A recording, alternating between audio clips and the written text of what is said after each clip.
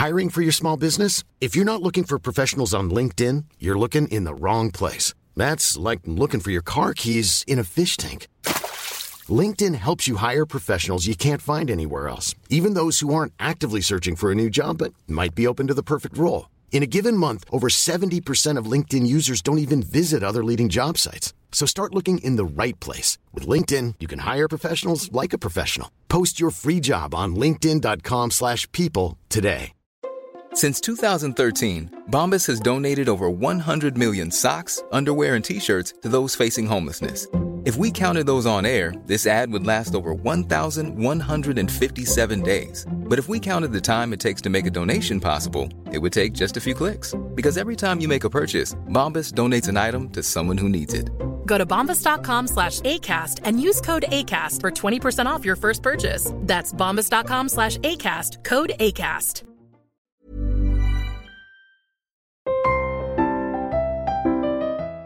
Hello, I'm Sandy Toksvig, and this is We Will Get Past This, where I welcome you into my calm room of books, so I can share tales from history of various deeds, some brave, some baffling, others downright idiotic, in a bid to comfort the soul in this challenging time we find ourselves in. Some of these were recorded with specific dates in mind, but as we've all come to realise, none of that kind of thing really matters. My diary's wide open. There are no rules about when something can be enjoyed, so take a moment to relax and remember this. We will get past this.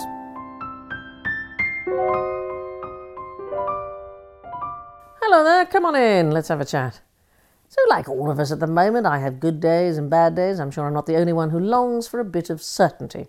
Any really would do, but finding things which are absolutely dependable is tricky, even when we're not in these unusual circumstances.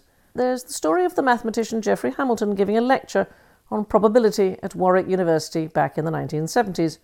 During the talk, he tossed a coin, explaining the exact nature of chance and the precise 50-50 probability of it landing either heads or tails. The coin is said to have hit the floor, bounced, spun, and neatly come to rest on its edge. Stunned silence was followed by wild applause. When everything is too much for me, I open my Book of Days, written by Robert Chambers, with a historical note for every day of the year. It at least represents some kind of orderly march of time. And the layout is pleasingly reliable. For example, Chambers always has an early list of dead saints for the day. Saints have a wide range of interests, but being dead tends to be their unifying factor. Today, April the 17th, is no exception. I very much hope that I'm not the one to break the news, but Saint Anicetus is dead. It says here he was both Pope and martyr, which I imagine is some kind of holy grail if you can do the double. I had a teacher at school who was always telling us not to be martyrs about one thing or another. I wonder what she would have made of Anicetus, who made a career out of it. He doesn't sound like he was a huge amount of fun. Certainly he had a problem with date keeping. According to Chambers, he died today in 173, but a wonderful website called Catholic.org, which I can't believe I haven't enjoyed before, would have you believe it was 5 years earlier. I'm going to go with them, as they've got that whole weight of Catholicism backing up their facts. Inexplicably, they're also very keen that I don't confuse Anicetus with Pope Anacletus, so let's just all bear that in mind. I expect many of us are having philosophical thoughts about what we do and how we fill our time. Perhaps some of us are taking a moment to reflect about a complete change of career or job once we exit our front doors again. I've definitely had those thoughts, but as it's an unusual time of reflection, I do think it's important to think outside the normal parameters. Too many career choices are so pedestrian, so I've been thinking I'd quite like to be Pope. I mean, who doesn't want those red shoes and that nice house? Paintings on the ceiling are also, I think, underrepresented in the average home. I have been trying to persuade Mrs. T to get cracking during this downtime, but to no avail. So several things have stopped me in the past from applying for the papacy. I'm not a boy, is one, my Latin is rusty, and I'm not Catholic. Nevertheless, I never let detail get in the way of a good plan. I admit I have poor qualifications, so I was thinking that maybe I could do a job share to start. We already have 2 popes at the same time, which is not the norm, so why not 3? I'm tiny, I could be like a Vatican mascot. Ready to move on this, I decided to widen my Vatican-related knowledge by reading up about Anicetus. It turns out the Pope gig, not as easy as I'd first thought. While he was on the throne, everyone started arguing about which day Easter ought to be celebrated, crucifixion or Resurrection Day. Personally, I think Resurrection is more cheerful and easier to get the kids involved. This is why I'm not Pope, because apparently it wasn't that simple, and what Catholic.org calls the heated debate went on for centuries. Can I just say that a Danish Pope would have sorted this by cracking out a bottle of schnapps. 2 shots of that stuff, we would have ended up thinking both days were splendid, and everyone would have partied continuously. There's never been a Danish Pope, but I think it's time. I mean, who doesn't want all those nice open sandwiches while enjoying Italian sunshine? As it happens today, we can mark big Danish news. Harald III of Denmark died, which was sad, although it was in 1080, so we are coping. The main significance of this is that he was succeeded by Canute IV, who would later be the first Dane to be canonized. Being canonized does sound like an uncomfortable trick involving a large piece of artillery and someone willing to be fired out of it into a large net. This is where my lapsed Latin really shows me up, because of course canon in Latin just means catalogue of saints. The large gun, on the other hand, has 2 N's in it, so that this confusion shouldn't have arisen. Anyway, Canute. I am aware that early on in his career he invaded England not once but twice, so in the spirit of using this time to put past disagreements behind us, can I just say, sorry about that. Canute turned out to be keen on 2 things, the church and increasing his power. The second one made him less than popular. There was a lot of kerfuffle, the peasants were revolting, and eventually they killed the king. This gave him the necessary martyr status. He had given loads of money to the church, and after he died, Denmark suffered from crop failure, which everyone decided was God having a go at the naughty peasants. That's all it takes. Before you knew it, he was a saint, and his saint day is in 2 days' time, so there is something to look forward to. I think in my papal quest, not being a boy is more problematic than the whole not being a Catholic thing. And this raises the thorny question of Pope Joan, pictured in here by my brilliant friend, the artist Sandy Nightingale, in a book that we wrote together about heroines and harridans. The story goes that Joan was the only ever female pope and reigned for a few years during the Middle Ages. Chronicles, mostly written in the 13th century, long after Joan was dead, describe her as so talented and learned that she was able to pass herself off as a man. That is what it takes, you know.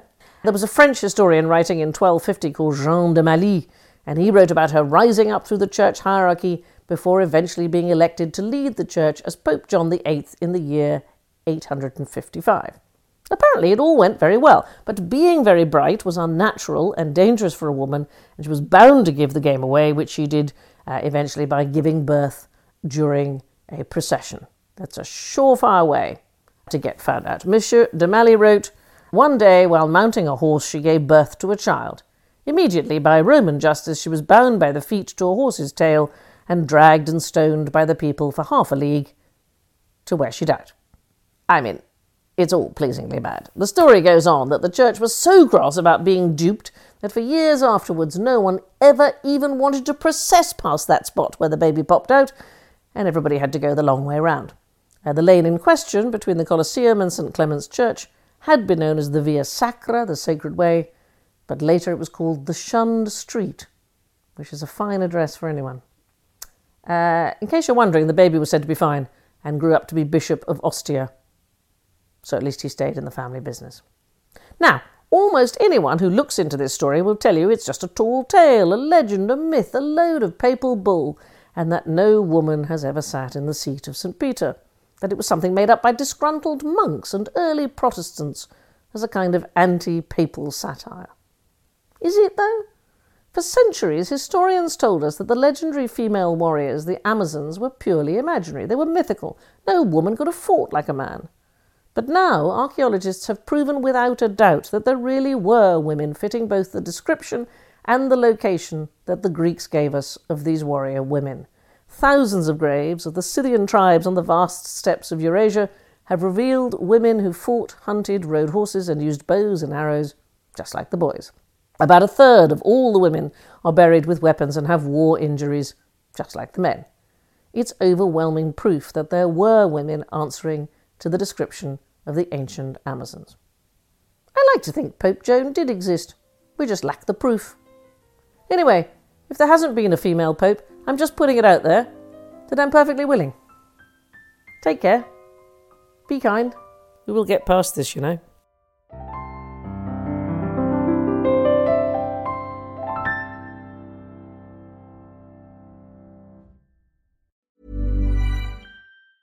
Planning for your next trip? Elevate your travel style with Quince. Quince has all the jet-setting essentials you'll want for your next getaway, like European linen, premium luggage options, buttery soft Italian leather bags, and so much more. And is all priced at 50 to 80% less than similar brands. Plus, Quince only works with factories that use safe and ethical manufacturing practices. Pack your bags with high-quality essentials you'll be wearing for vacations to come with Quince. Go to quince.com/pack for free shipping and 365-day returns. Even when we're on a budget, we still deserve nice things. Quince is a place to scoop up stunning high-end goods for 50 to 80% less than similar brands. They have buttery soft cashmere sweaters starting at $50, luxurious Italian leather bags, and so much more. Plus, Quince only works with factories that use safe, ethical, and responsible manufacturing. Get the high-end goods you'll love without the high price tag with Quince. Go to quince.com/style for free shipping and 365-day returns.